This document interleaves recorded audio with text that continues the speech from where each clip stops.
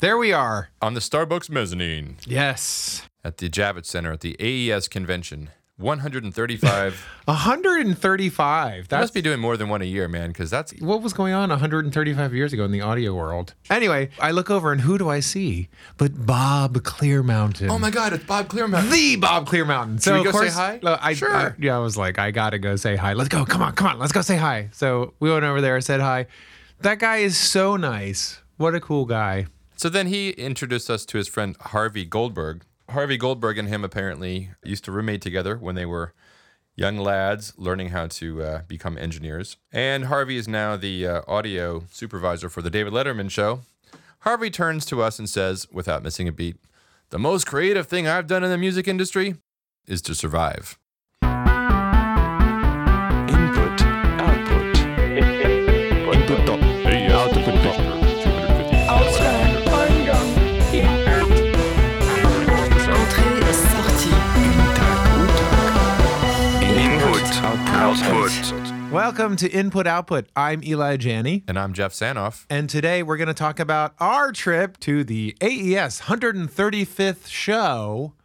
135 shows? What the heck were they doing back in 1878 in the audio industry? They had the different sized cones coming out of the Victrola. It was 1878. Reconstruction was all the rage. Carpetbaggers were taking over the South, and the whipping buggy had just been thought of. We need to have a conference to talk about audio. It was a conference of megaphones. This is the latest in eardrum technology. You put it in your ear and you hit the drum. Anyway, this is just going to be a fairly quick overview of what we saw and what we liked. It's totally biased, and it's 100% our opinion. So sorry if we missed your favorite thing out there, but that's the way it is. We only have 4 feet between the two of us, so that we can only go so far. In fact, we didn't actually even hang out that much. We got there. We suddenly split up, and then we spent the rest of the time texting each other. What was the first thing that caught your eye when we were walking through there? What did you like? As far as gear goes, I guess the first thing that caught my eye was maybe that Wolf box. Ah, from Acme Audio. Yeah. This is the DI that Al Sutton and his boys came up with. At Acme Audio. It was a really cool thing. This is Wolfbox 3. The Wolfbox 3. In case you don't know what the Wolfbox is, it's a direct input. So you just plug your guitar into it, and then you plug the output of that into your mic preamplifier. The idea is he's got 40 transformers left over from when they were making these boxes for a little recording studio called Motown, Hitsville, USA. Yeah. So these have been sitting around for a while. And in the theme of old is new again, Al had the idea of, wait a minute, put these in a box and sell them. And they've tried other transformers, but the ones from the 60s are the ones that actually have that magic sound. This is not something that you're going to get if you want like the super clean, pristine sound. This is like if you love that Detroit sound, and who doesn't, this is something that's going to give you a nice colored sound. We talked to Al Sutton from Acme Audio on the AES floor about how this product came about. What's the name of the designer again? Ed Wolfram. Ed Wolfram. You can look him up. You know, the Detroit News credits him as being the inventor of the DI. Their research traced the actual invention of the DI back to this guy in 1959. Really? When he was like, I think he was like first year college or maybe like senior in high school. And the ironic thing was, the reason why he came up with the concept because he was trying to get cleaner sound instead of having like a microphone in front of a speaker, creating, introducing all this distortion and stuff. Just plug the instrument straight in and get the cleanest, purest sound. So even back then they were shooting for that. Like, we could take this noisy amp out of the equation and just get better sound through this old transformer that now that, roll the clock ahead 40 years and it's like, oh man, that's old and we don't want that color. We can make it so clean and perfect now. And nobody wants that. I just wanted to say one other thing about that. One of the themes, I would say, of things that were on display was the theme of equipment that makes digital sound more like analog. Yeah. I think that was kind of an overlying, That was one theme, overriding theme. It was either stuff that it's new designs for a new era or reinventing the wheel in a cool way. But everything was about having flavor. The only thing that I saw, which was a very interesting product, was from Ronin Applied Sciences. Ronin Applied Sciences have got a tube version of this mic, and then he's got a solid state version of this mic, and they both have their own power supplies. The idea being that 48 volts, as currently implemented by preamp designers, is kind of a crapshoot, and why would you want to have Well, a I just- crapshoot as part of your signal chain? It actually makes perfect sense. It does make sense because you're taking a very important part of your. However, his microphone equipment. looks like a wiffle ball. Yeah, you're right. It does kind of. It's got like giant holes in it, which is probably But you know, really. no, I spoke to him about this specifically. I'm sure it's and a he said he combination. did a lot of testing, and that this was the most transparent one, while keeping it. The integrity of the structure was strong enough. until you blow on it. Everybody has a pop screen anyway. You know, No, I know. I'm just making fun because I like the Archangel. That was the microphone pre. the mic preamp, which was a passive design. He builds these things in these beautiful boxes that are completely impractical. And you can't put them in a rack. So they basically sit. They look. If you want to know what they Look look amazing. like, think about the Apple Cube. That's what his. but a little That's bit his bigger. aesthetic. Yeah. It His- was really cool. I actually went to a demo of it, and it was pretty amazing sounding. And I think he's asking $1,300 for it. It's a very reasonable price. Yeah, for something that's really, really cool. If you want to know more about the science of that piece of gear, we went over and talked to Dimitri. So he likes to talk about the science of it. You'll get as much as you would like about this particular approach. Well, the Archangel, as far as I know, is the world's first passive gain preamp. Now, I understand that that might seem immediately like an oxymoron or somewhat contradictory, but essentially all of the gain is achieved via transformers. So essentially you have an input transformer that gives us about 10 dB of gain, tube buffer, an interstage transformer that gets us about 23 dB of gain, and phase split, another tube buffer, directly into the output autoformer. What's occurring with an autoformer is essentially, imagine a transformer with only a single winding, and that single winding has multiple taps. So what's going to happen is, as you turn it down, you're essentially switching through the taps. So it's like a fader. Kind of like a fader, with the exception of it not having tolerance drift over time due to it being a resistor or a pot. But more importantly is that because it's directly on the output, there's not an active stage after it, which means that I don't ruin my signal to noise as I turn it down. If you think about it like a regular pre, the attenuator is placed between the gain stage and the output stage. And the output stage is active. So you're turning down the signal as it goes into an active stage. So you're degrading signal to noise. And you're also changing the way the stages drive each other, which is why most preamps seem to have a sweet spot. So since it's an autoformer, the more I turn down the volume, I'm also lowering my output impedance. Pre sounds exactly the same no matter where you set it, and you can mate it to almost any piece of gear because of this constantly lowering output impedance. I would say one thing about him is he definitely stakes some bold aesthetic claims as far as the visual quality of his equipment and also the design intent. yeah, you got to respect that because he's not rebuilding anything. He's not throwing back to some earlier era. He's like, I am forging a new path for audio, and that whether or not you believe him, at least that's his intent, and I kind of respect him for that. On a more toned down but equally ambitious angle was the Shiny Box guys. John, Yeah. I talked to John from Shiny Box for a bit, and he's got some really cool ribbon microphones, 3 different transformers on the outputs, and the prices are just really reasonable. I think maybe $450 for the ribbon mic that he was showing, and then he's got a 4-channel mic pre that was $1,800. You know, those prices for what you're getting, seems really good. And his thing, again, like Dimitri from Ronin Applied Sciences, is to take his engineering ideas and do something creative with engineering design and not just reinvent the same old designs from yesteryear, but at a lower price point. There's a lot of people out there making Neve clones, and God love them. Everybody needs one of those or 6 of them. But No, these that's guys are making their own thing, and I think that that's a really cool and ambitious thing. So You know, the other thing that I saw along those lines was the Electronaut M97. well, now we're getting into some cash. Yeah, cash this on is the not on the dash. other side of the spectrum from Shiny Box, which is a value-driven proposition. Well, and also Ronin is as ambitious as Ronin Applied Sciences designs are and as aesthetically unique as they are. Their price points, I think, for what they're offering, both Shiny Box and Ronin Applied Sciences, seem to me quite reasonable. Yeah, totally. I was kind of surprised when he said the price. Like, oh. So we're not saying that the you Electronaut prices are unreasonable because no, I think for what these you are get, more what you would expect to but pay. they ain't cheap. This is a vacuum tube variable mu compression amplifier.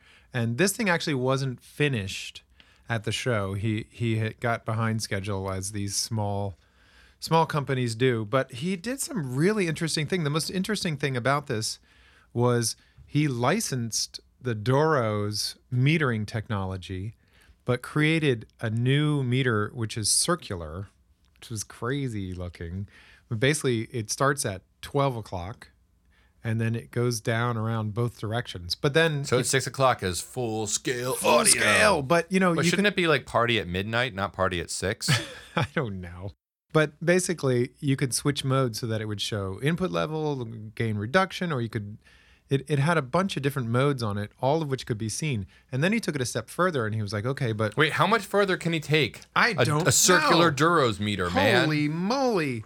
Let's see. He's got input level, post attenuator input level, output level, gain reduction, and more. So in other words, he's given you many ways to get a clean and dirty sound, Right. and This is to meter that clean or gnarly. Yeah, gnarly sound, bro. Here's where it gets a little more crazy. Variable mu compressors are push-pull amplifiers that require careful calibration to achieve balance and minimize distortion. I'm reading, obviously. And basically, you need to You need to hire Fix him to the- come out to your house No, to calibrate the But thing, that's or the what? whole thing. Okay, so normally you have to run a tone, and you got to measure the imbalance on the VU meter, and then the other side is thrown Man, out I'm of just balance gonna and use go a back and plug-in. forth. Stop. And so he's built a measurement device into the device itself, which has a little low distortion sine wave generator. Basically, you can actually set it up from within the machine itself without having to use any outboard anything. Wait, so it Jeez. has a tone generator inside of it, inside of it. and then it has. And then it has the metering. Okay, I get So it. basically, it's all it's a inbuilt. self-correcting Yeah. thing, and that You can is. calibrate it yourself just using the internal components. But it was a really nice. And so it's basically kind of a Fairchild-ish type of design. At least that's what I think of when I think of variable mu. mu. I mean, I think Manley makes one too. Of course, I didn't hear it. Not that hearing it in that hall would have helped at all. That's the crazy thing about being at AES. They're like, here, listen, will to, say listen to this. these speakers. And we're like, what the- I- it sounds like I- people talking I around put on me. headphones and I spoke with my awesome radio voice into 3 of Hi, those I'm shiny box Jeff. Yes. mics, and the difference was very easy to tell. You could tell. Very clearly, yes. And of You know course, what that entire hall needed? A giant Chaotica mic foam. oh, is that the thing that's like? We walked by this very enthusiastic booth where they were showing off. Was it the kind of booth where they have like supermodels because they No. realized that like No, they didn't have any in a booth room full of babes there. nerds, they have to have some ladies selling you Some product. ladies. No, they didn't have booth babes. They were just very enthusiastic. So why did you stop? Because Because I mean, a pop was filter. looking Come on, at dude. it. No, it's not just a pop filter. So these things It's that you Vader's put helmet.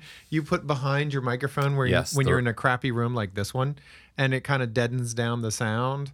This was it's a giant foam ball that goes over the entire microphone with a cutout so that the vocal sound can enter into the mic, but none of the reflections from around the room can enter into the mic because they're deadened by this ball It foam. sounds like a microphone condom. Kind of like a foamy microphone condom.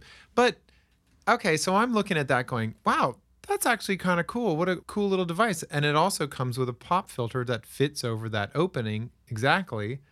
And I listened to, they had a demo going on of it, like standing in some crazy stone hallway, which terrible acoustics. And it worked pretty well. And it's like, wow, that's really cool. How much are these going for? And he goes, well, they're normally $200. Oh, But it's on sale I was like, $200 for a piece of foam with a piece of screen in front of it. I could I make that mean- with in my dad's laboratory. I applaud the idea. And actually, if it was $100, I would probably buy one. But $200, then you're directly competing with all the little half dome ones that are already out there that I feel like look a little more professional. I think that guy is going to have a really rude realization when Guitar Center is like, "Wow, That's great. How exactly. can we cop that design and how sell hard it for would that $100?" be? Yeah, Behringer's version is going to be $50. I hate to beat on anyone, especially independent people like that, but he was like, yeah, it was 4 years in development. maybe it was because there may be some 4 sort of years? secret foam that's on the back of Yes. that thing that keeps it. That's the thing. I mean, I'm saying It that probably kind is. of ridiculously, but it It probably is a lot It more. probably some crazy foam they had to go through a bunch of different formulas in order to get it right. But Oh, like, dude, 4 years for a piece of foam.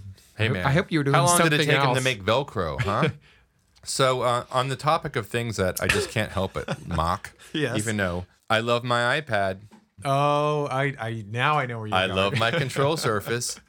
Why don't we put the two together and have a giant? Okay, what are we talking about? Tell them what we're talking We're about. talking about the Slate. Raven. The Raven. You know, okay. Raven. First of all, it won an award last year. Does it come with manicured eyebrows? Okay, but it won an award last year and it wasn't a shipping product. How can you win an award for a non-shipping product? That's bull. Because And- the idea is so future forward, bro. And I'm not going to beat up on Slate because I actually like their products. I use that trigger all the time. I do too. I have I use VCC. I have the I use the tape FGX. one. Yeah, I use all their that. stuff is great. I was. You know A what? giant touch. I was screen? so skeptical of that thing, and I saw it, and I But- was like, okay, this looks like it's actually kind of fun. Okay, so what it is, it's a giant touchscreen. There's two versions of it. There's one that's, I forget, it's like 50 inches. I mean, it's like a really large huge. TV. Yeah. And then the other one's like a 21 inch. Yeah. The big one, the giant one, the real full size one, comes in a desk with a full monitor system. Yeah, So it's not just the touch screen. right. There's also a full monitoring section, like your, And that's your in the D-Box or ballpark whatever. of $10,000. I thought it was more than that. It might be. It might be. And then the smaller ones were like $2,500. $2,500. And I asked Alex Sawana from Slate. I was like, so what do you think the ratio is going to be? Like 100 to 1, 1,000 to 1? I was like, how many of those big boys are you going to sell? I don't know. He said 1 million. He didn't answer me. He was very diplomatic about it. Well, we're just going to see. Well, I have to say, initially I was just skeptical because I'm not sure that I want to mix on an iPad or on a touchscreen. Right. And I was curious to see how well they had it integrated, at least into the Pro Tools environment, which seems what they've really optimized it for at this point. And it seems to me like, for the most part, it's pretty well designed in that respect.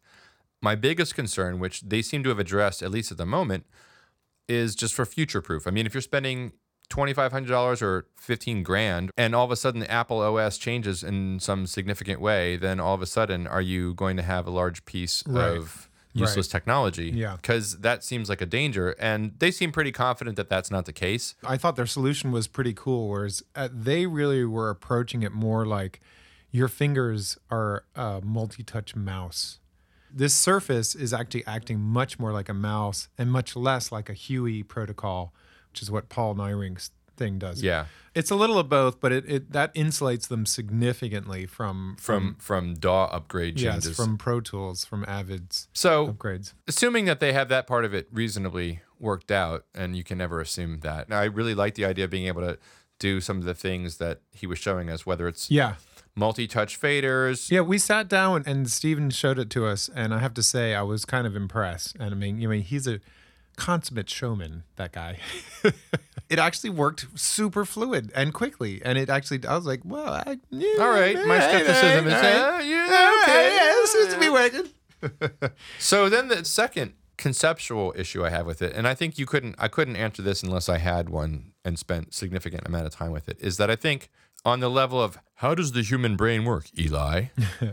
There are studies that show that visual information changes how Right. you hear things. And we've Exactly. sort of talked about this amongst ourselves many times, and how I think there's a Massey plugin that's called Listen. Yeah. That is just literally you click on it and it makes your screen blue, so there's nothing to look at. Having that focus go from your eyes to your ears is really changes how you perceive when you're mixing. And I guess my issue with just as a concept that touch surface, because it does seem like in so many ways that is a very good use of new technology, Right. but you haven't changed the way the human brain works. And having a giant light box in front of your face, even if Yeah. it's just plasma meters and faders moving up, I don't care. Like at some level, your brain is still interacting with a substantial amount of visual information. I think that's true. And I agree with you that having that giant one in front of you would be a distraction to me. I want to go away from that. However, the smaller one might I will not say, be. I will say the smaller one might not be. And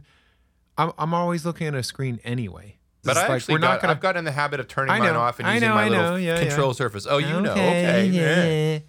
I think the reality is that the vast majority of people, when they're working on their stuff, when they're working on their Pro Tools or Logic or whatever, they are looking at a screen. This whole generation of engineers that are working now grew up using that system. So to have a big screen in front of them is perhaps not a detriment because they grew up dealing with it all the time. And yet still, you know, I don't think a 20-year-old who's growing up now is going to be able to text and drive safely. You know what I'm saying? Like, you know, human evolution That's true. is You only couldn't use a evolved to Raven and drive at the same time. Yeah. I guess one of my other concerns about the Gigantor Raven is the sound reflection. I mean, you're talking about putting a 46-inch flat panel facing up at an angle. It's going to cause some kind of like your mids and highs are going to be directly reflected back. Unlike on your face. desk, or is your desk is an flat. uneven surface? So Yeah, and it's curved. I don't know, man. I don't know, dude. I'm just saying. My this looks question is, like when I spill my beer on that thing, does it ooze off or does it like short out the components? well, that's why you have insurance. And I'm not a If you're an homeowner. owner, if you own it, you get insurance. Okay, enough of the Mid-Atlantic jokes. So that was an interesting one. Let's move on. What else did we see? How about this one? Would you like to have a small API board with 4 inputs, 4 512 mic pre's, a couple of 550Bs, and then say 16 channels of line inputs that went out to a API bus that had 2 channels of compression? I would. Maybe. How much? Would you pay $18,000, say, for such a box? I don't know that I would. That seems a lot. I was kind of adding that numbers up in my head, and I was like, that's a hard sell. I mean, I'll tell you what my hard sell with the API stuff is that API mic pre's are great. That 2500 compressor is great. I like those EQs a lot. yeah. I don't like Absolutely. short fader tapers. And Oh, yeah, that's that's a right. bummer. And I Yeah. also think that for the summing thing, which is part of what I think they view that as being a product because it only has 16 faders. It doesn't have, 32 or something. But doesn't it have, oh yeah, you can use those 4 inputs. So it actually has 20. So it has 20. Yeah. And it doesn't have buses, right? So So it has 1 stereo and 2 mono auxes, and the master has an insert on it. You know, I love API stuff. I really do. And their 3124 is one of my favorite pieces of gear, which is 4 312 mic pre's in a box. And I'm looking at this thing and I'm like, oh, it looks beautiful, but 16 inputs. Well, I guess that's 20 inputs. It's okay. It's not that. I mean, I've now got 32 outputs coming out of my D to A converters. And when you're mixing in this day and age, you need to be able to recall lightning fast and move from project to project and song to song very, very quickly.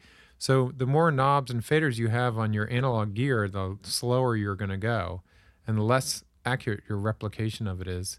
So the faders to me almost don't matter because I'd probably just put them all the way up and then just leave it. or tape them in place or something. Yeah, Yeah, but or at which some- point it's you like, know. well, then why bother having them? I'll Yeah. save myself some money. I'll go buy Yeah. a 2500 compressor, a couple of EQs, and some mic pre's and not need anything nearly that complicated. It also has a Right. full master section. I mean, It does have a full master section. And I think when I was there, I did play around with it for a second. And I'm like, what happens when you drive this master bus really hard?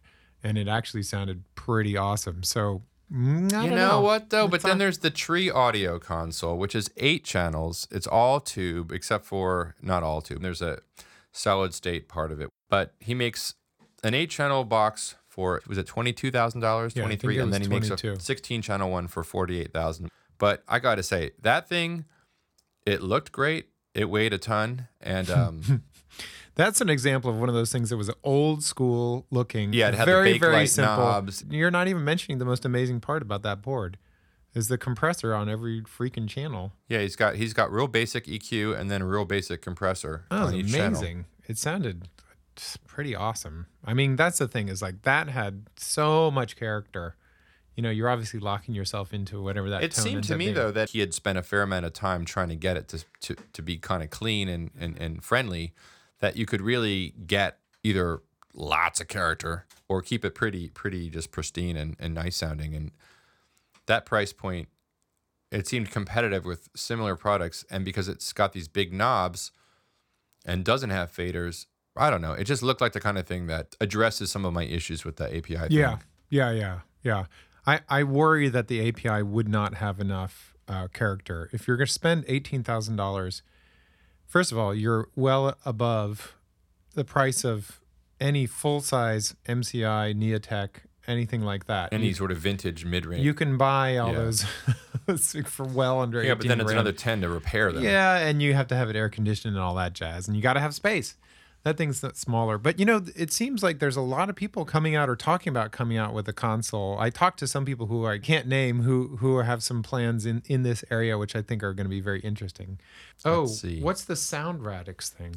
Oh, Sound Radix. These guys have taken a very interesting approach to designing plugins. I don't think this stuff is brand new, but their stuff is not that well known, so it's worth a mention. Probably the coolest thing that I thought they had was called the Surfer EQ, which is a EQ that also does pitch measurement. So it'll follow your incoming pitch and then adjust your EQ setting to changes in pitch, and you can do it harmonically up the spectrum. So you can have it. So cool. So, You know- so you want it bright, and then when they go to a high note, it Yeah, or if you're makes trying it to a little- scoop out like some makes it a weird wolf tone on the bass, Uh-huh. it'll move it around so that if it they go from a G to an E, it will come down a little bit. And you can set how many harmonic intervals, like you can go 17 up the entire spectrum, or you can just have it do 1 or 2.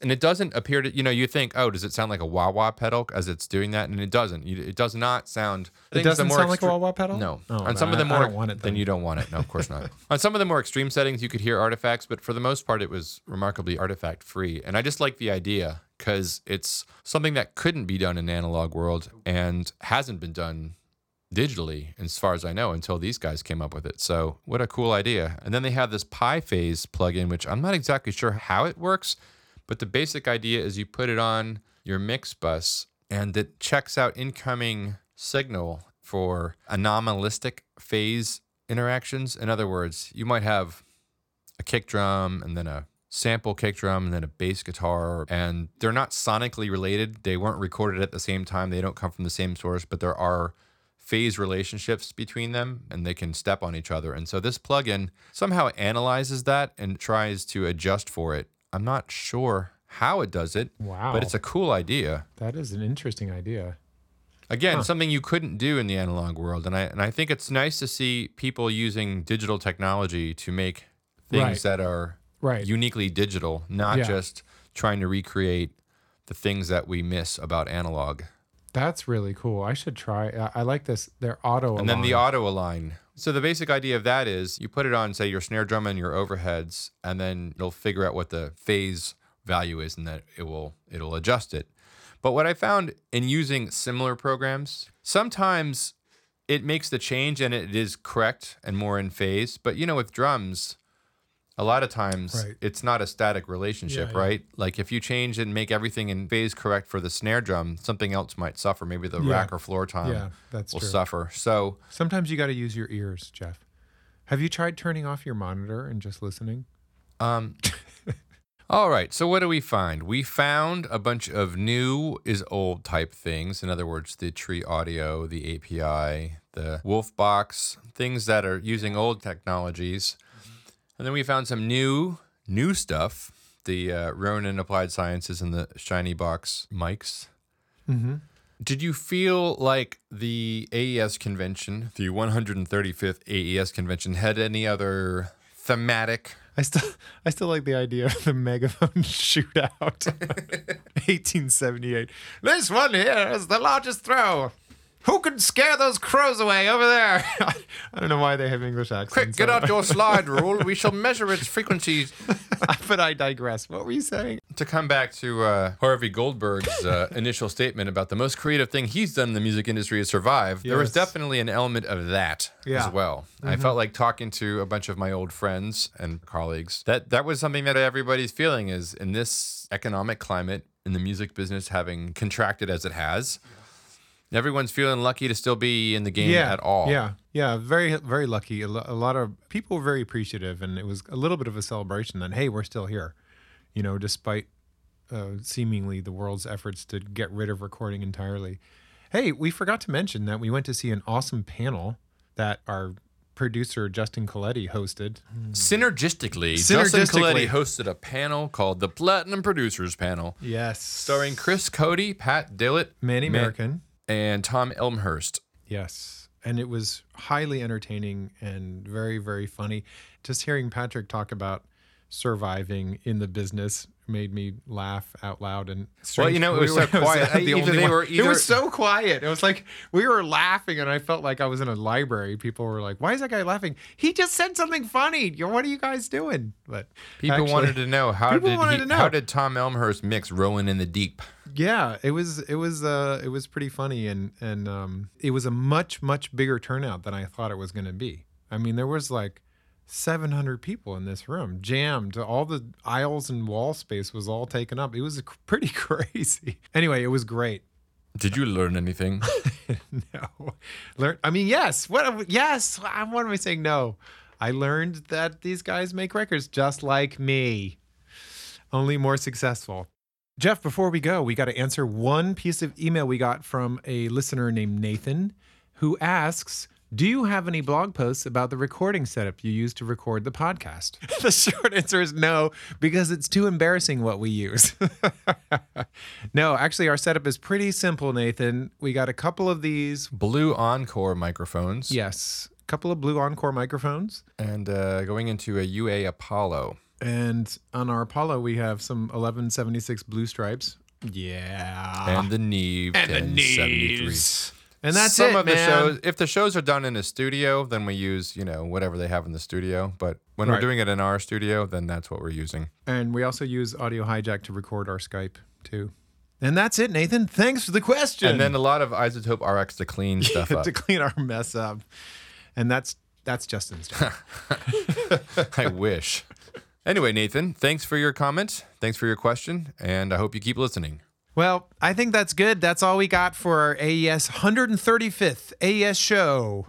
Thank you to Justin Coletti, our producer, and especially big thanks to Sonic Scoop. And for- Janice Brown and Dave Weiss. Thank you for hosting our fine program of frivolity. But please, everybody, write us in. Let's hear what you got to say. And if you have any other questions, let us know. We want to hear from you. Coming to you direct from the first annual AES conference, we are broadcasting to you live via megaphone. You can email us at inputoutputpodcast@gmail.com or check us out on Facebook at Facebook Input Output Podcast. Don't forget to check our Twitter feed, Input Output Podcast or IO Podcast. Now, step right up, ladies and gentlemen, and it's time to test your megaphones. Log over here and come over to a line of Methuselah, maker of the greatest megaphones in